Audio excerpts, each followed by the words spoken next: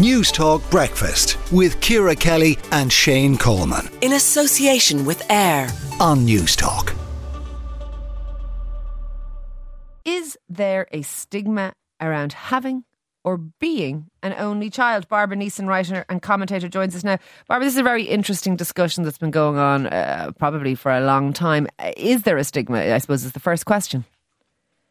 The answer is yes. But the good news is it's certainly reducing over time. I'm an only child myself, so I probably was one of the early first waves, shall you say, in the 80s in Belfast as an only child. I was one of only two in my class of 36 in primary school. So very rare, and would have garnered a lot of negative comments from my mum and family over the years. You know, that sort of throwaway. It's either when are you going to have another, or there's like there's a lot of negative connotations around being an only child. You know, that they're selfish, that they're not well socialized. So all of those things, I would have grown up with quite a lot of that. Spoiled, precocious, misfits. By the way, but those are the things that people say. Where does it come from? I have a number of friends who are only children, and they're some of the best adjusted people I know. And I am not an only child saying that about them. Where does that attitude come from? There was a study done, and of course the gentleman's name has slipped my head at this time of the morning with only one coffee in my system. But we're talking in the Victorian period. And he conducted a study of only children, and he decided that we were all pretty much the worst kind of creation you could possibly want for a family, and an abomination. And from there, these stereotypes persisted. But what's actually interesting is all of those attributes that are attributed to only children actually are very similar to firstborn children. Ooh. So over the years, the pot has been mixed, and only children, I'm afraid, have been made out to be the bad guy, as if in some way it's a negative thing to be comfortable with yourself, to have confidence, to be... Okay, and Barbara, growing up as an only child, did you ever feel that you were looked at in a certain way? Like how bad is that stigma? Like were people snippy about you in any way? Oh, yes, whenever I was young, I would have been that precocious, like really annoying. Aha! It's all true, the cliches. So I would have just walked straight into those cliches. I was absolutely all of those things.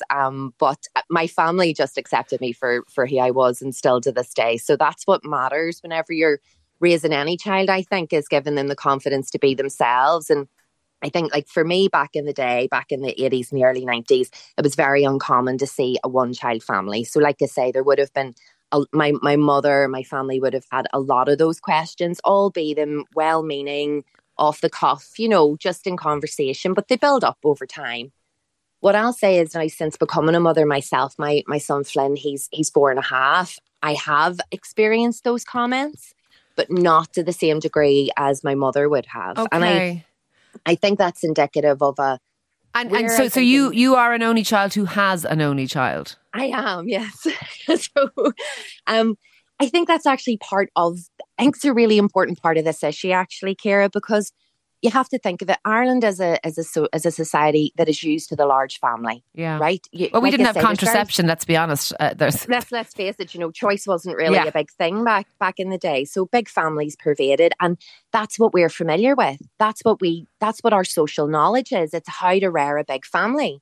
There's actually a bit of a gap. Partly, I have to say, I wonder, is it a Catholic thing as well? The big family was kind of encouraged, and all of those kinds of things. I wonder, is it a hangover from all of that? Can I ask you, not to lean into too much of it, but is it lonely? I mean, I as someone who has siblings, it's very hard to know. So other people's lived experience, as it were. So is it a lonely life? I would say my experience of it was, of course, like anybody, you have periods where you feel lonely. That's totally natural. True. But what I would say was I just became very comfortable on my own.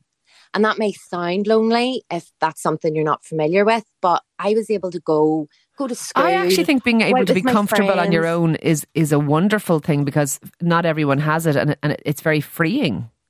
It was very freeing. I had a huge amount of independence, confidence. I could indulge my own hobbies and habits without having to fight and share with siblings. And again, that may sound selfish, but you know, having had siblings, those arguments can get vicious. That can be a really challenging dynamic to navigate. So I'm not of the opinion that a child needs to have a sibling. Obviously, I'm not. You know, my own experience has shown that's not to be the case. But there's a big difference between being lonely and being comfortable being alone. Yes, and I actually think that the second thing is a as I say, a very freeing and powerful thing. Look, thank you for speaking to us this morning on it, and it's a very interesting topic that I suspect will resonate with a lot of people. That is Barbara Neeson, their writer and commentator. If you are an only child, or if you have an only child, what do you think? Is there still a stigma? Why is it even there? Let us know this morning. We'd love to hear from you. 087 1400 106. News Talk Breakfast with Ciara Kelly and Shane Coleman. In association with AIR. Weekday mornings at 7 on News Talk.